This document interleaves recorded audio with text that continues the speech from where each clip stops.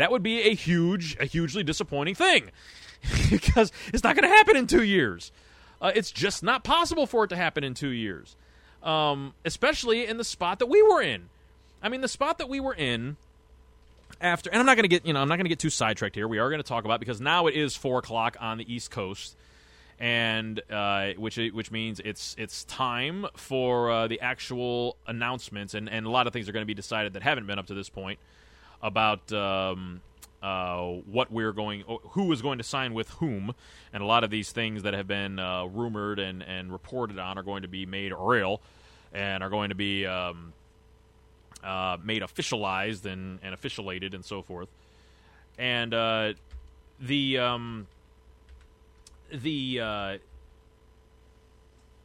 overall strategy of doing this over a long period of time means that it's going to take quite a while for those original players to develop, and you're going to have some bad football. But if you're willing to put up with that, then in a couple years after that, well, we weren't willing to put up with that. I mean, that was the point. We were not willing to put up with more losing than what we had, or the same. We basically were not willing to put up with a lack of immediate turnaround, which is why John Dorsey was brought in, and everybody in the organization was singing the same tune when all of this went down. That Sashi was the problem, and the solution is John Dorsey.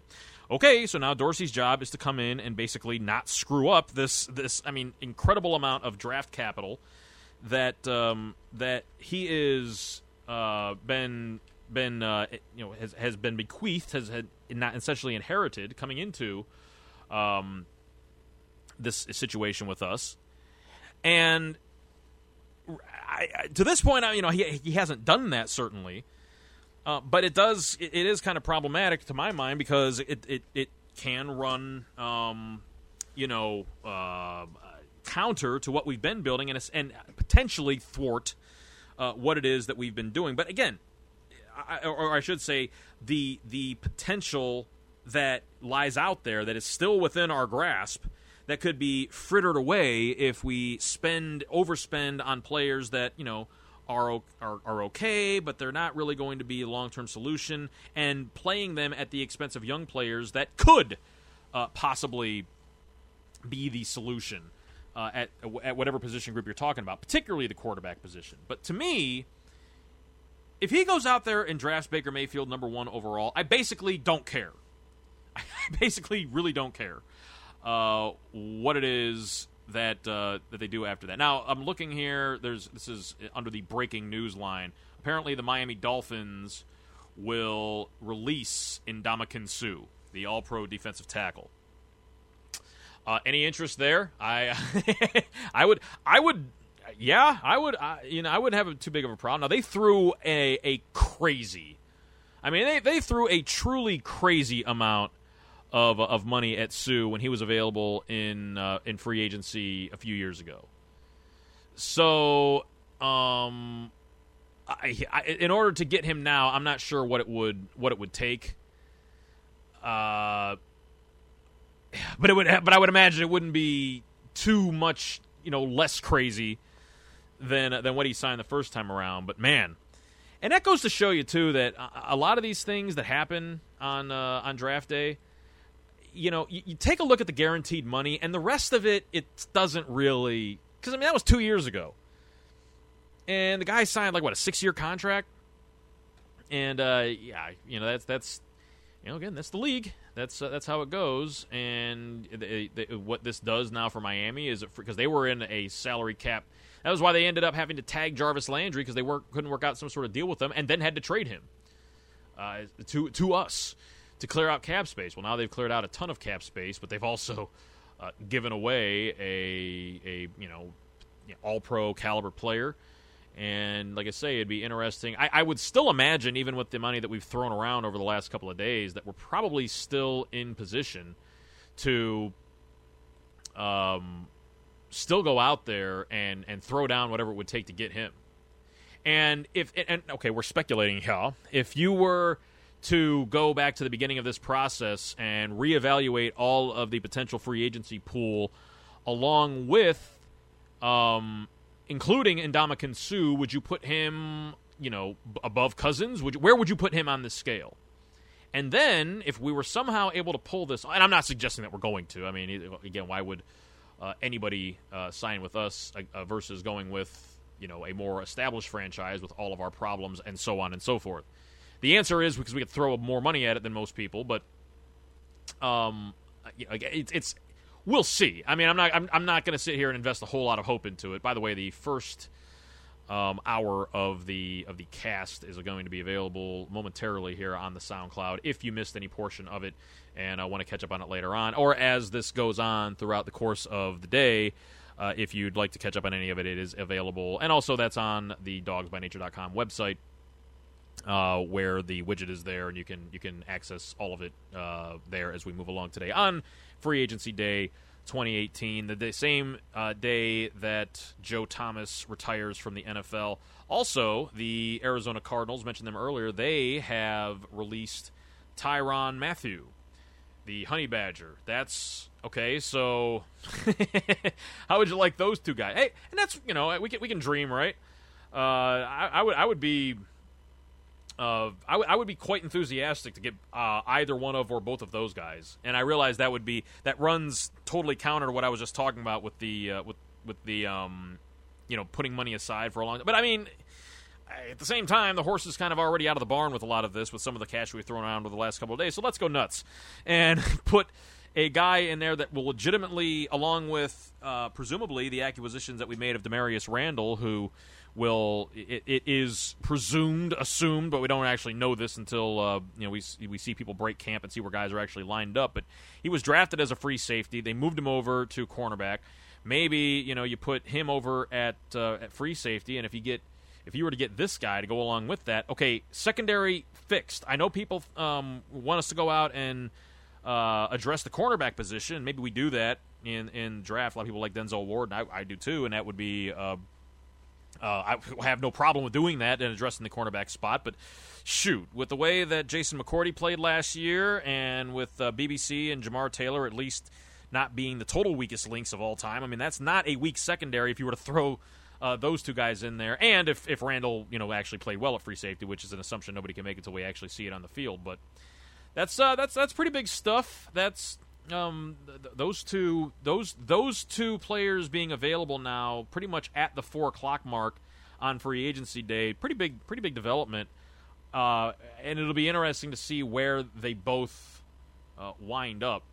And that's why we did this today. And again, it would be nice if either of those guys were to land in Cleveland, but and I don't know that it'd be more or less likely for Honey Badger than it would be for Sue.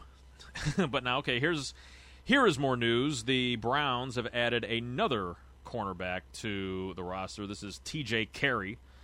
So this is more money being thrown around. 4 years, $31 million, and he played with the Oakland Raiders. It's $10 million fully guaranteed, as is reported by Adam Kaplan. I'm getting this off the DBN website.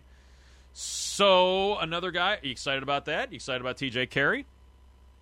Not too bad. I mean, this is certainly bolstering a position group that a lot of people thought was an area of weakness. Certainly, I wouldn't disagree with that. I think the secondary, mostly the safety position, was a huge problem for us last year.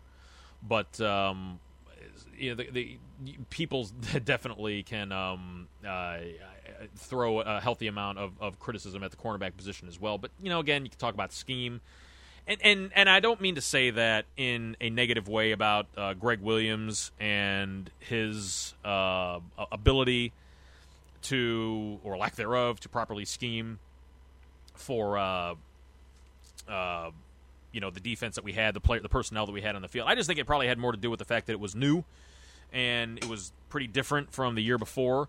And it just takes, as we see every year, we see guys out of position.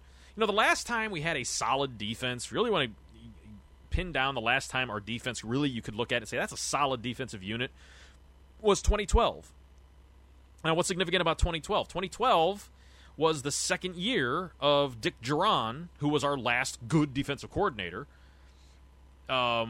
and the 4-3 that they ran there with DQ in the middle, and we had a solid defense that year. They weren't great, but they were pretty much at home all the time and made plays. Not a whole lot of missed tackles, and they covered their spots, and it was a good defense.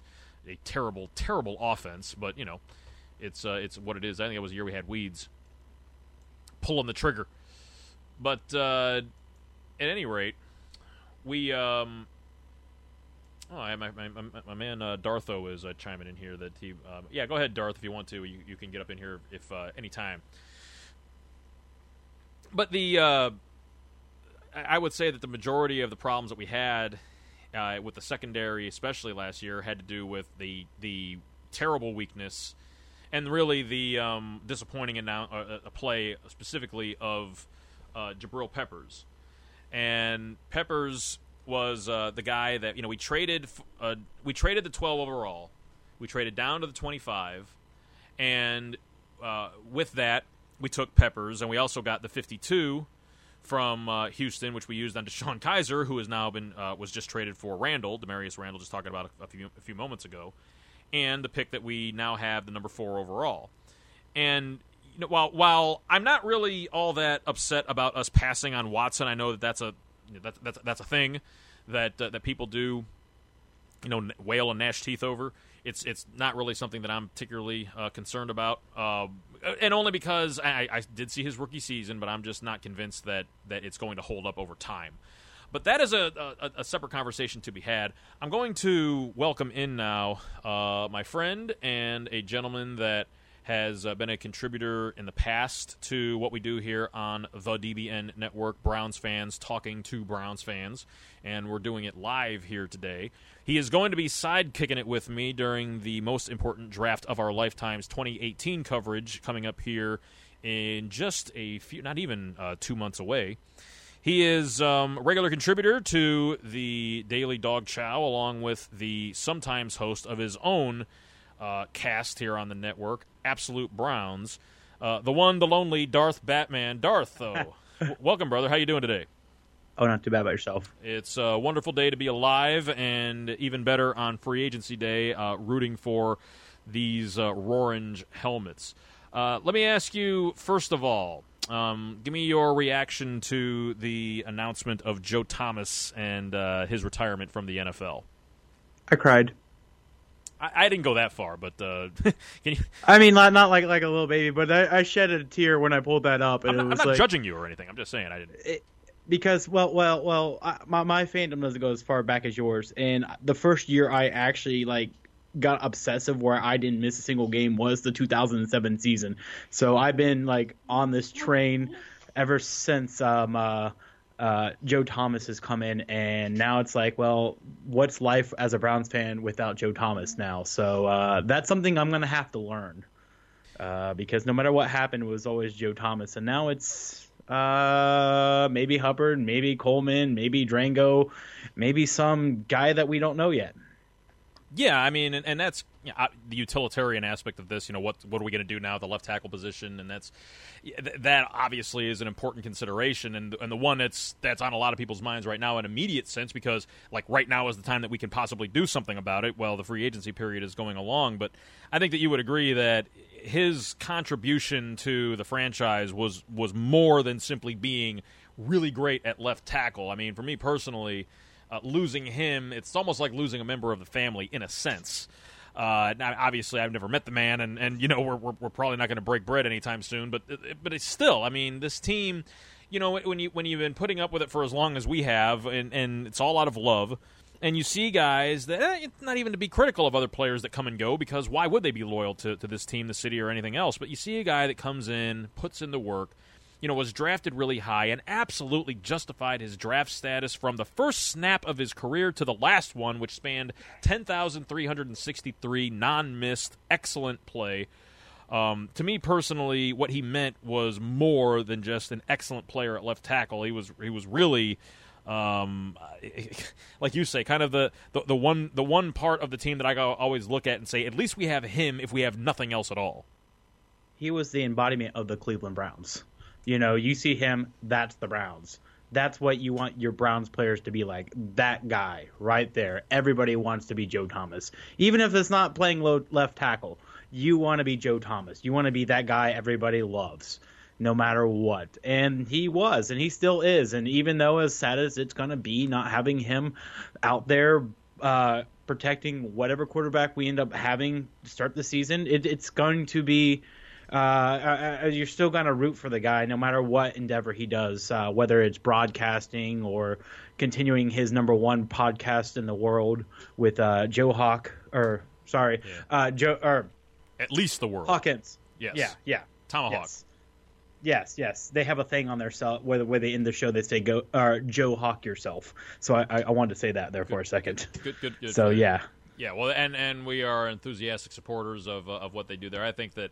I think Andrew Hawkins is fantastic, and I think that Joe is well on his way to, he's obviously going to have plenty of opportunities to do anything that he wants to in the broadcast realm. I mean, the guy has, are you familiar with the concept of Q factor, which is basically just likability? Like, some people you can't really put.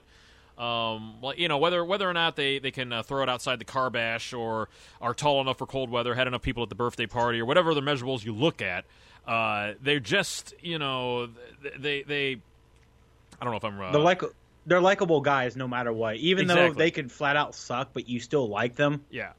And in this case, it's not even that he's bad at it. He's just so incredibly likable that even if he were, he could overcome it, which means that he's going to probably get... It's kind of like a guy... This is an excellent analogy coming up. It's kind of like a guy like Josh Allen is going to end up getting a lot more chances to start at the NFL level, even though more than he deserves through his actual ability to play quarterback in the NFL, because he's got this most incredible arm that anybody's ever seen, and because of the physical attributes, he's going to get more of a shot than other quarterbacks might, because if they had like more average traits. And the same was true in this realm, where somebody that, maybe if they don't have all of the broadcast fundamentals, if you will, up to speed, they're just so likable that they're going to catch on.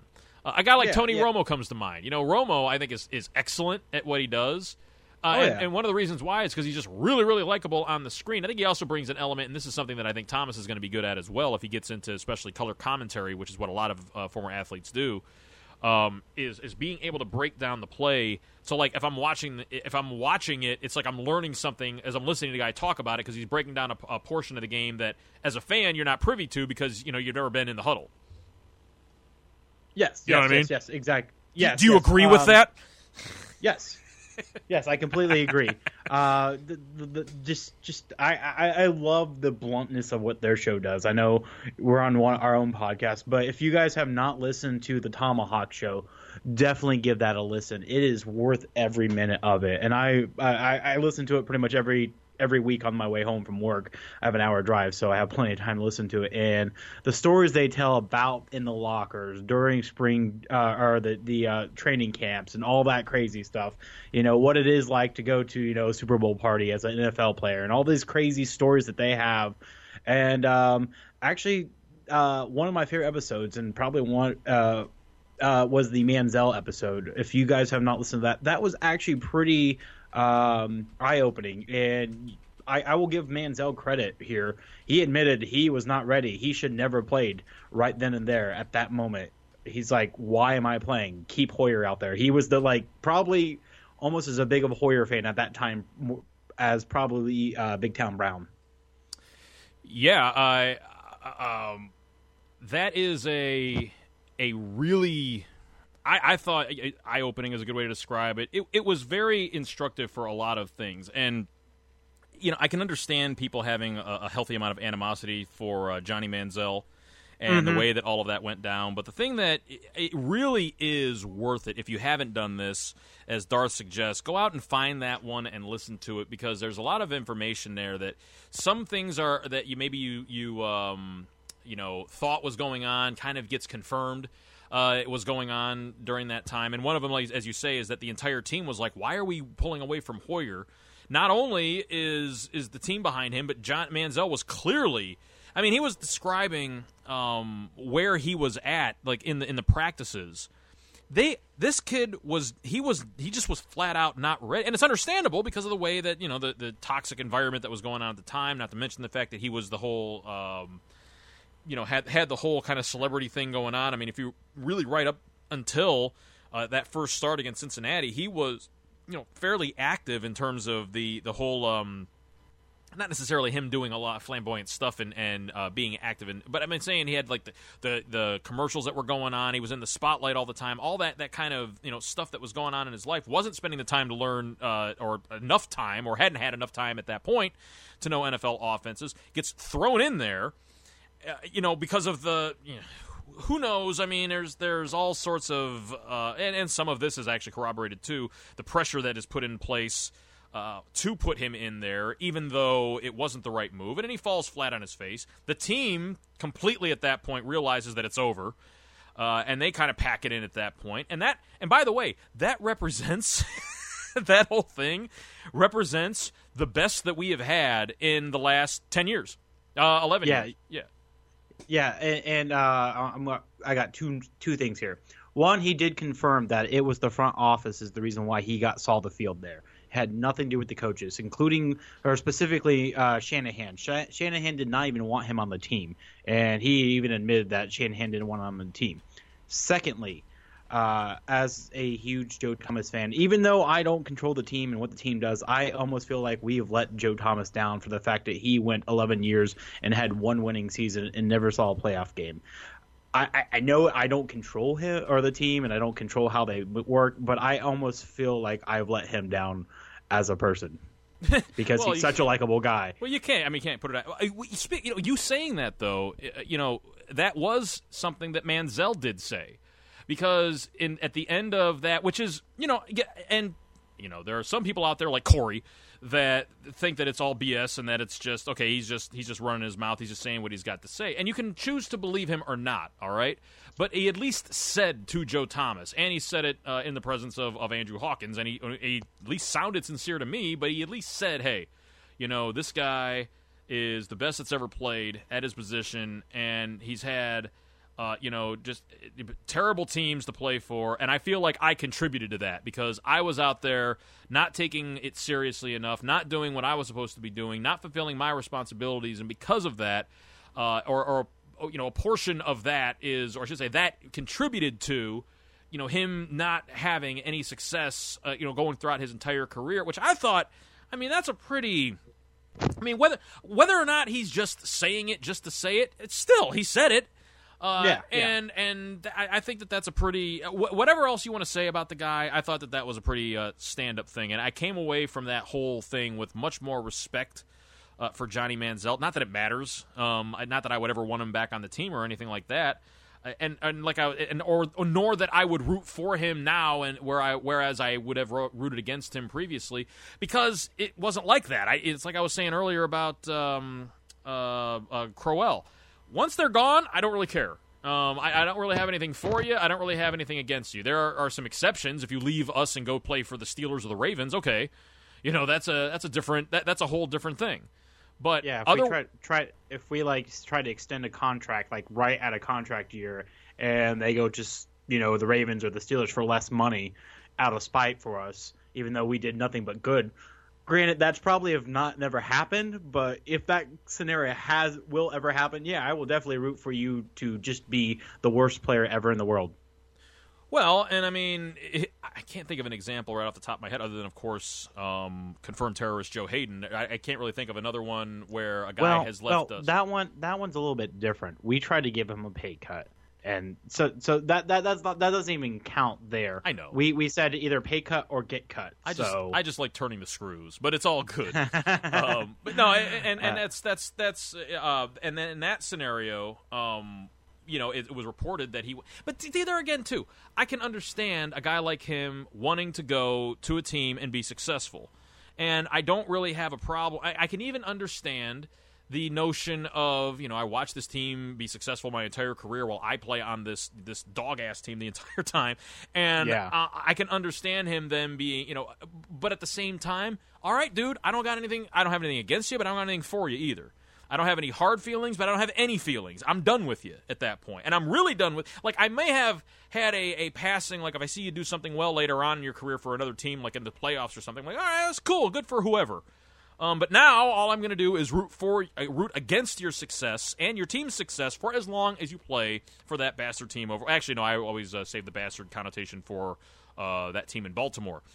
Some movements today, Mr. Darth Batman, which is, and I don't know if you've heard this yet, but it's fairly new news, is that the Dolphins have released Ndamukong Suh. And I knew that was going to happen. And the Cardinals have released Tyrann Mathieu, the Honey Badger. I am actually carefully watching that. I don't think we have a chance, but you never know. Maybe we get the Honey Badger. Would you want the Honey Badger?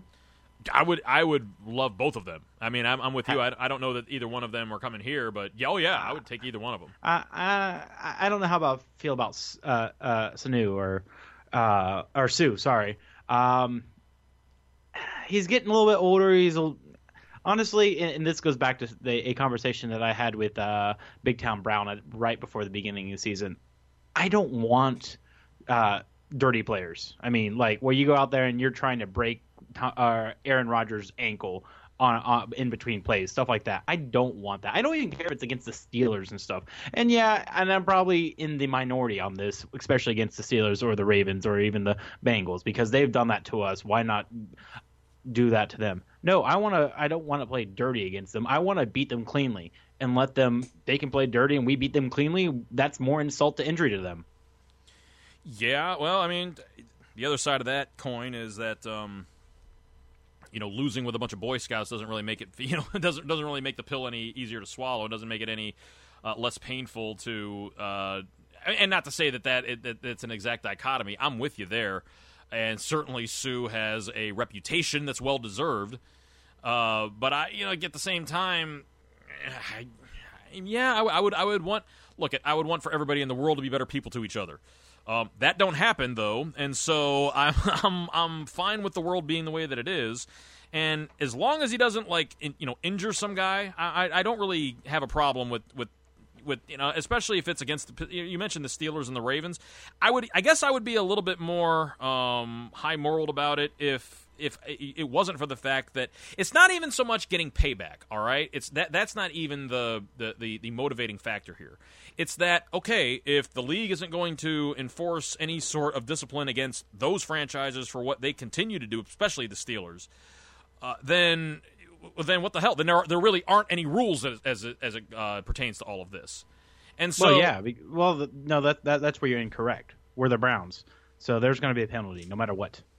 Well, okay. You know this. You already know this in the bottom of your heart that we could try to play, 1/3 the way that they are, and we're going to get penalties. We're going to have players suspended. They're going to get fined. We're going to lose draft picks because of all this crazy stuff. Even if it's just not even really, it's a ticky-tacky kind of, okay, that was a slight late hit or something like that. Or, well, other than that one time that Danny Shelton did, what was that thing he did to Ben Roethlisberger? I don't think it was Roethlisberger, but it was I think it was a Steeler lineman. He grabbed his leg and tried to pull out a joint or something. It was definitely no.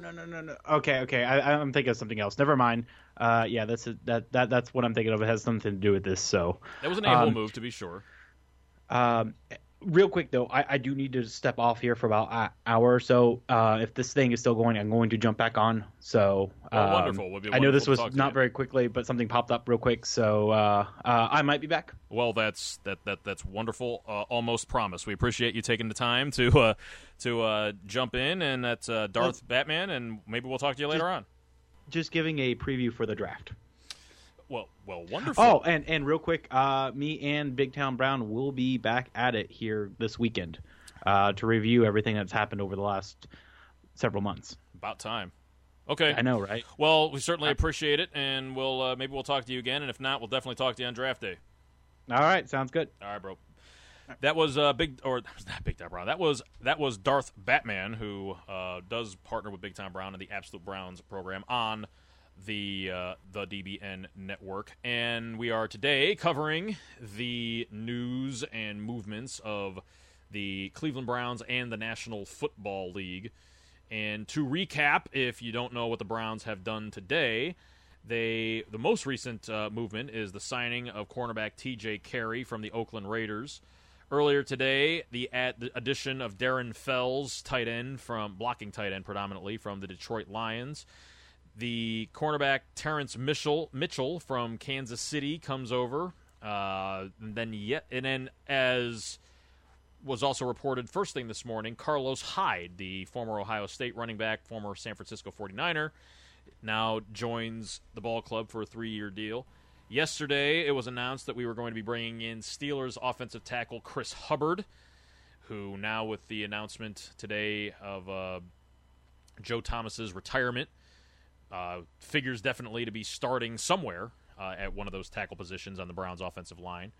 We also added defensive end Chris Smith from the Cincinnati Bengals, and he will presumably compete with Carl Nassib at depth at the edge spot. We also were unable to work anything out with Nate Solder, who was rumored all day yesterday we would possibly have a shot at, and that there was an interest in us and all of that. We did add the tackle Chris Stevenson as well yesterday. So then that added to the 4 moves that were made over the weekend, where we traded the number 65 overall, the third pick in the draft, the third round, the first pick in the third round of this year's draft, to the Buffalo Bills for quarterback Tyrod Taylor. We then sent our 5th this year and our 7th next year to the Miami Dolphins for wide receiver Jarvis Landry. We then sent Deshaun Kaiser to the Green Bay Packers in exchange for Demarius Randall, the cornerback who was drafted as a free safety, that they moved the cornerback, that presumably we will move back to the cornerback position, but time will tell how all that's going to play out. We also swapped picks with Green Bay for that. So we gave up Kaiser, and we had the early picks in the rounds with Green Bay, giving up their picks in exchange. The swap means that the player that had the higher value in the trade was Randall. Okay, well, at least that's how the trade went down. Whether or not that ends up to be true remains to be seen. But it is addressing the position, and those 3 moves on Friday. Talking with people, it was like, man, I can't wait until Wednesday. And over the weekend to find out who we're going to get, because we're off to such a great start. And I was like, might be worth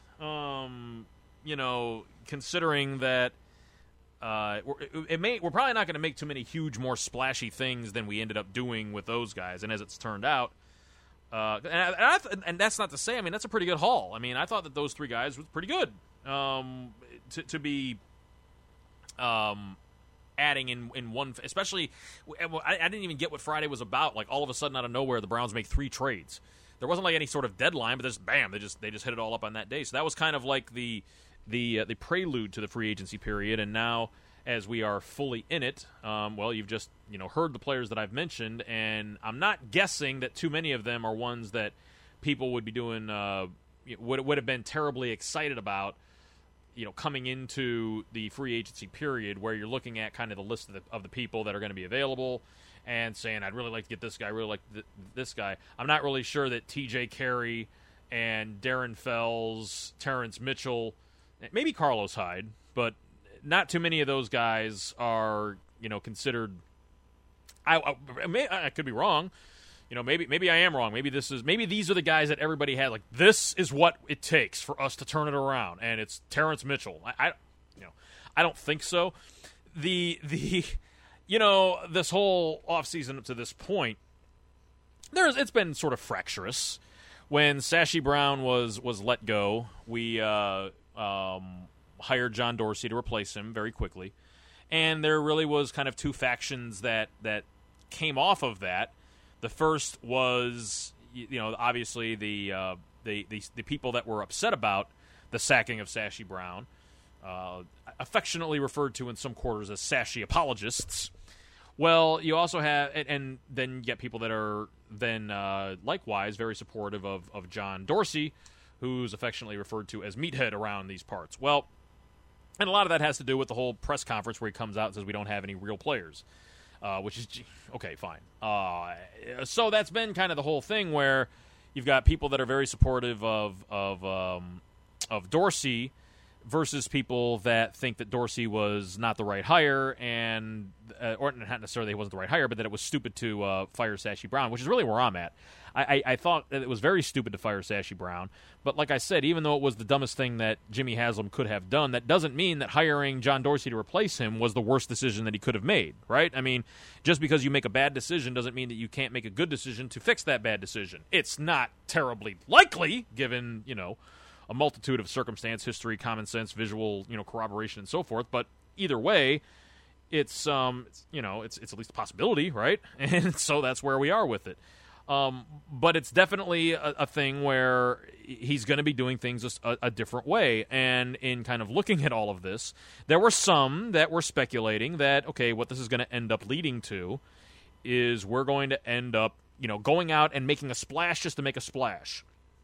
Go out and signing a whole bunch of guys just to sign a whole bunch of guys. Julius Thomas was released from the Dolphins, the tight end there. There's another bit of news out there. It's interesting that as the actual free agency period happens, the most news is people getting released than a lot of guys that are getting inked out there.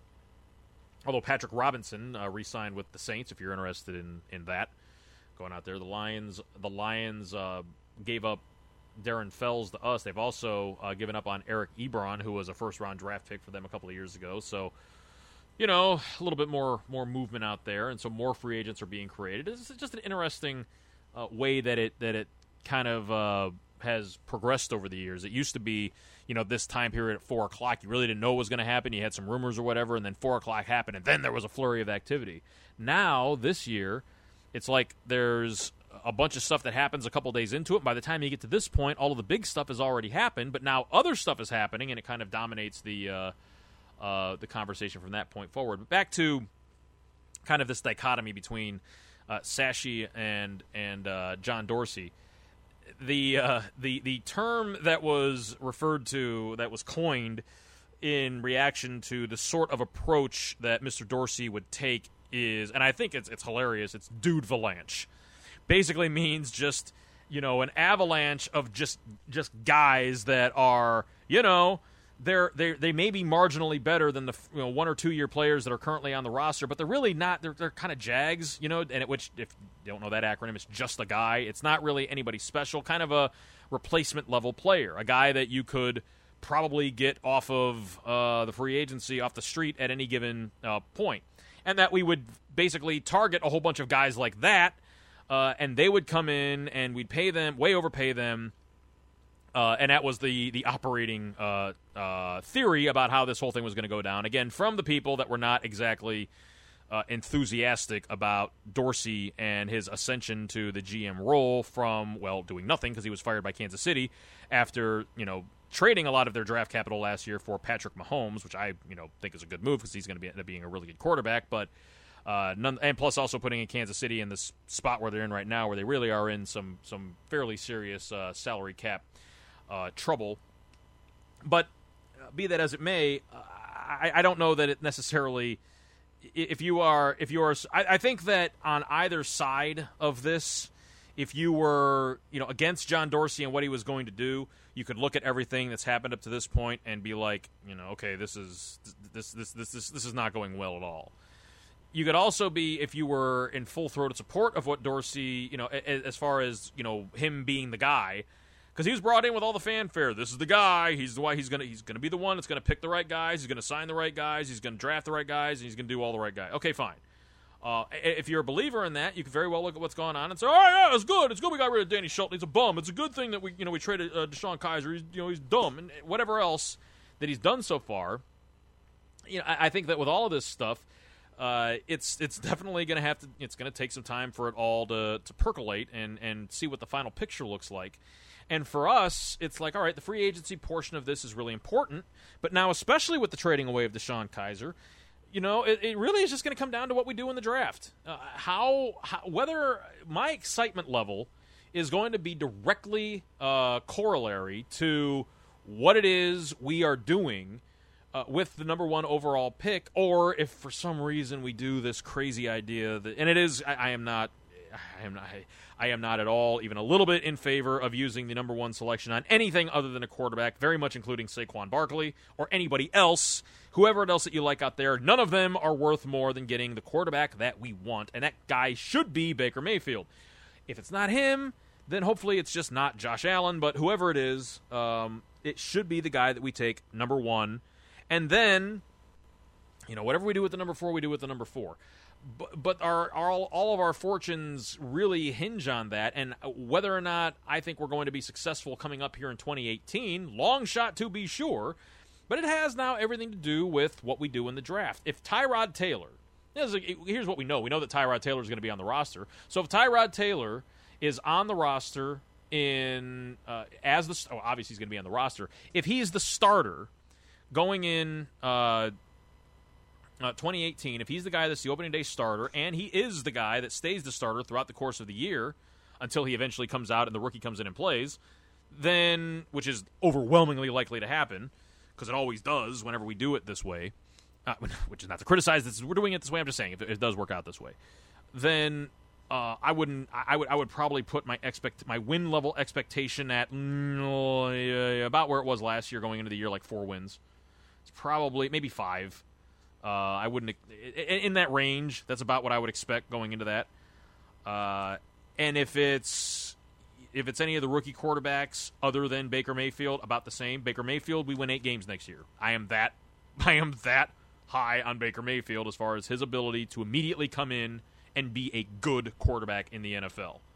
And that's, I've said it multiple times. If we draft him, we will win 8 games next year. And if I'm wrong, you can, throw rocks at me verbally and remind me that I made such a so stupid maneuver. But first we'd have to draft him in order for that to come to fruition. And then when that happens, just watch. He will be the starter, and he will win at least 8 games. But be that as it may, that's really far from now. It's far from where we are right at this moment, which is looking at who we have on the roster, who we can add to it through the free agency pool. And to this point, we've added some depth at the tackle position. And we've definitely added a new starter at the tackle position, which is, considering that Nate Solder was kind of looked at as the only tackle option that was available this year, and it's pretty solid job getting a guy like Hubbard kind of under the radar in terms of talent, but somebody that he played with Todd Haley in Pittsburgh, so certainly Haley knows what he's capable of doing. And presumably, if Haley is going to be running the same sort of offensive scheme in this iteration of his offensive coordinator role with the Browns, then you would figure that Hubbard has some familiarity with that and would be able to easily transition, maybe help the other linemen, to get up to speed in the same way. I don't know if he's going to have that sort of impact, but certainly he takes one of the tackle spots, and now maybe. In looking at what we do in the draft, with Joe definitely not coming back now, maybe the move is to look at a tackle. Now, I would not, in this draft class, I don't think that I would be looking at a tackle at number 4. And I don't, because the tackle class is not, it's not what it's been in recent years. And certainly there's nobody of a Joe Thomas, or even close to Joe Thomas caliber that's coming out this year. There's a couple of players, McGlinchey, Williams, there's a couple of guys, Orlando Brown, a lot of people like, although he had a very, very, very, very, very, very poor combine, which doesn't mean everything, but it does mean something. And what it means is that he's probably going to go from being a first-round prospect going into it to being maybe a day 3 guy, possibly. Time will tell, certainly, where all of these guys are going to go. But you would think now at this point, with us adding a couple of guys through free agency, that that we probably would also target one in the draft. And where we get that guy now remains to be seen. I think that in looking at what we would do in the draft, we take the quarterback number 1 overall.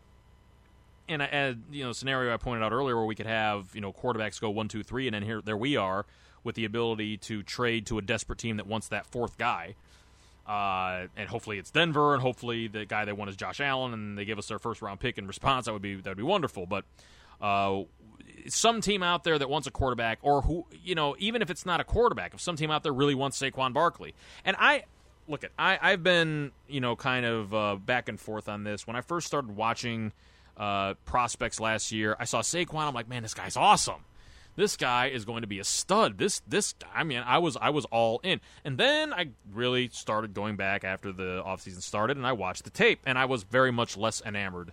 Not to say that he wasn't going to be a good prospect, but just that, some of the deficiencies in his game, and then when you consider the positional value running back, it's one of these things that it's just not worth, and our own recent history would suggest that it's probably not worth spending that high of a draft pick unless the guy is really lights out. And then he goes out and puts out a lights-out combine. And that forces you to go back, okay, let's look at the tape again. And then at that point, it's a lot easier to see the really long runs than to see the runs where he's running backwards a lot or the ones where he's trying to jump over people all the time. I didn't mean to get off on a thing about Saquon. All I'm saying is that I would not be unhappy, okay, if we drafted him at number 4. A couple of weeks back, before the combine, certainly, I would have been. I would have been like, man, we're spinning our wheels, especially if we would have also drafted Josh Allen with the number 1 overall or something like that. I would have definitely not been enthusiastic about that sequence of events. But now I'm looking at it like I wouldn't mind us drafting him if that's how it turns out, because I think that with the measurables and the type of line that we have, even now with Joe being replaced by whether it's going to be Coleman or Hubbard or whoever, or Rod Johnson, who's still on the roster, however we do that, I think the offensive line is still going to be solid from a run blocking standpoint. And so, that is. You throw a quality back in there, and a guy with his sort of speed and strength and power and quickness and all that he can bring, and okay, I'm not terribly unhappy with it. The guy that I was really wanting going into the combine that I was thinking it for is Bradley Chubb. Bradley Chubb had a really poor 3-cone, and that is a problem. That's something that can be a pretty serious red flag for an edge prospect.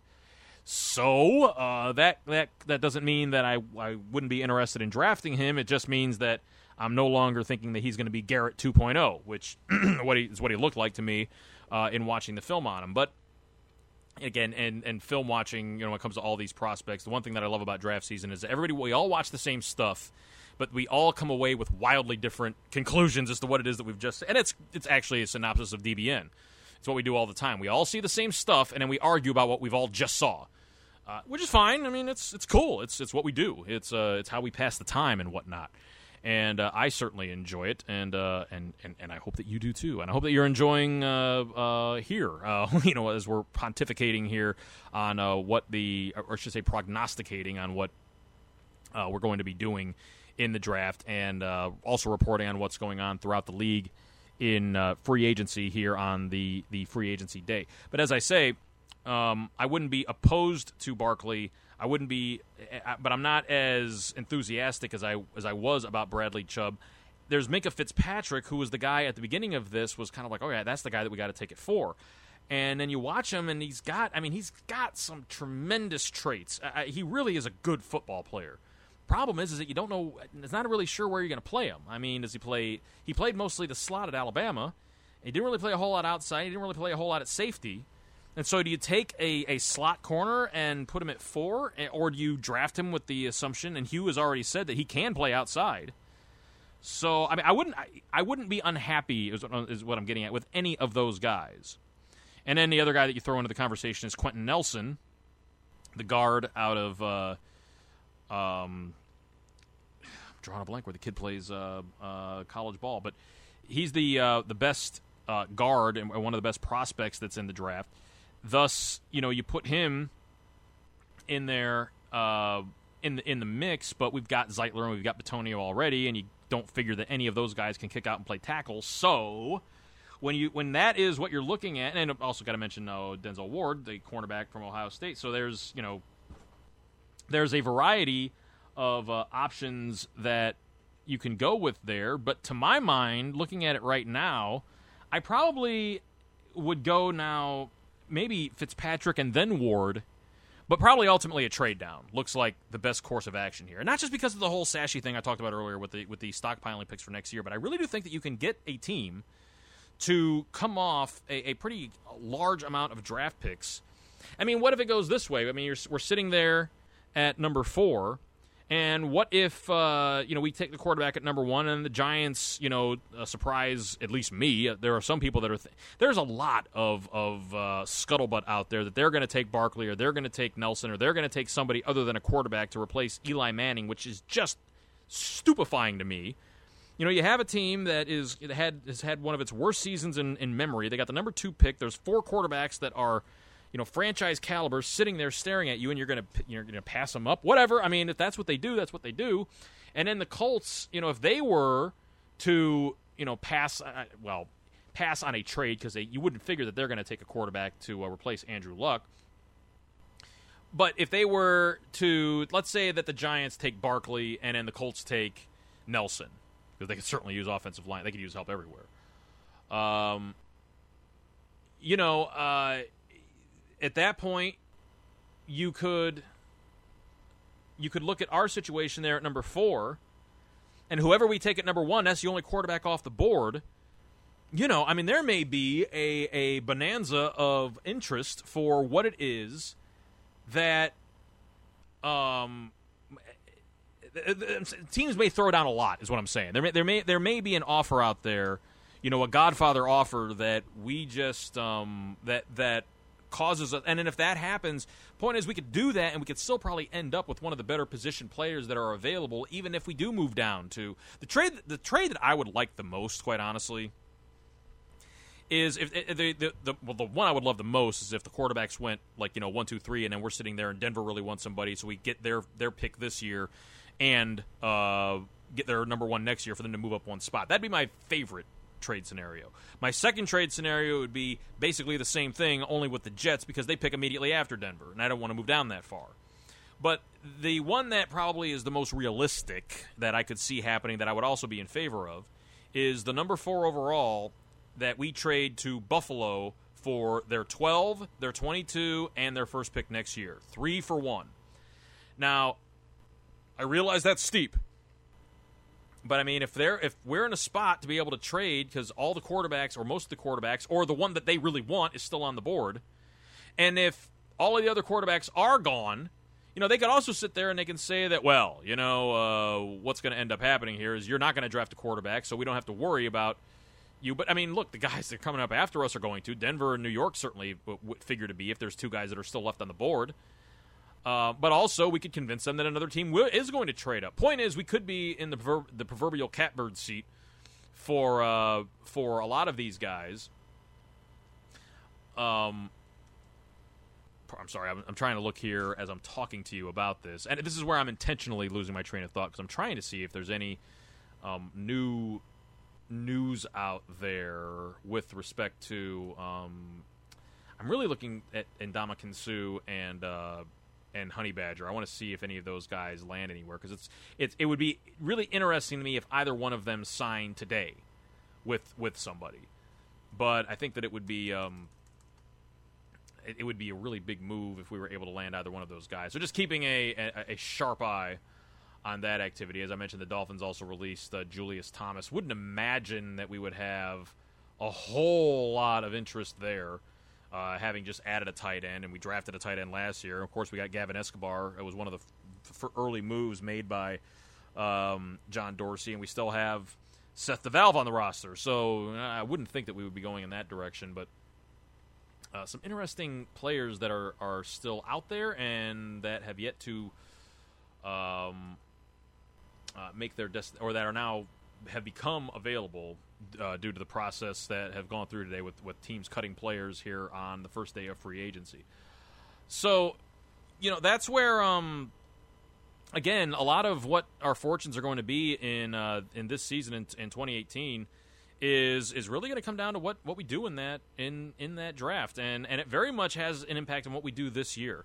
And I absolutely believe that if we were to to draft Barkley number 1 overall, I don't think it moves the needle at all from what I was saying before. I still think that we're like a 4 or 5 win team, maybe with the addition of Barkley. With the addition of Mayfield, it's 8 wins, and really there's. I don't know that I wouldn't put a whole lot of trying to assign win value on any of the other guys that are out there, Rosen, Lamar Jackson, or Darnold, and then steep drop off Josh Allen, and then the everybody else that's available, Mason Rudolph. There are people that are talking about Rudolph as a first rounder. This could be the year, and it's cyclical like this. There are years where there's just a whole bunch of quarterbacks that are drafted. Whether they should be or not, I think it was it 2011 or 2012 where that was the year where Christian Ponder and Jake Locker and a whole bunch of guys went, like 5 guys went in the first round.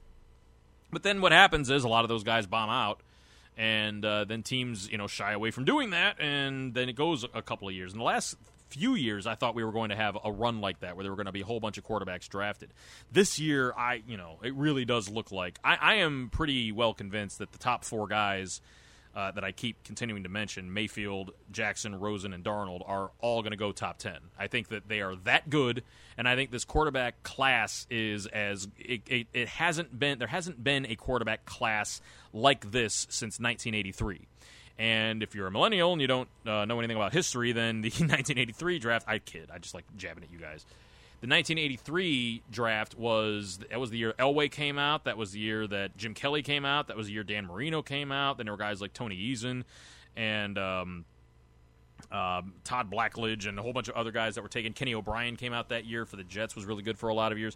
So that's what I think the caliber of draft class we're talking about is what we have going on this year, which means there's going to be a lot of position players that are pushed back, which is another reason why trading back, especially if we were to do the pick with Buffalo and took their 12, and their 22, well, there's going to be, a pretty good prospect, or there's going to be several pretty good prospects available there at 12.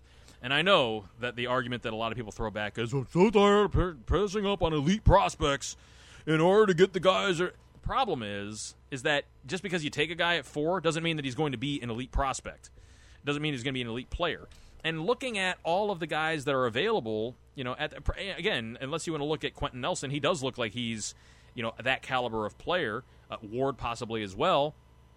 But they all have, a question mark around them in terms of, whether or not the position that they play at is going to be enough to justify taking that high. And again, Ward probably makes the most amount of sense there because cornerback, pretty important.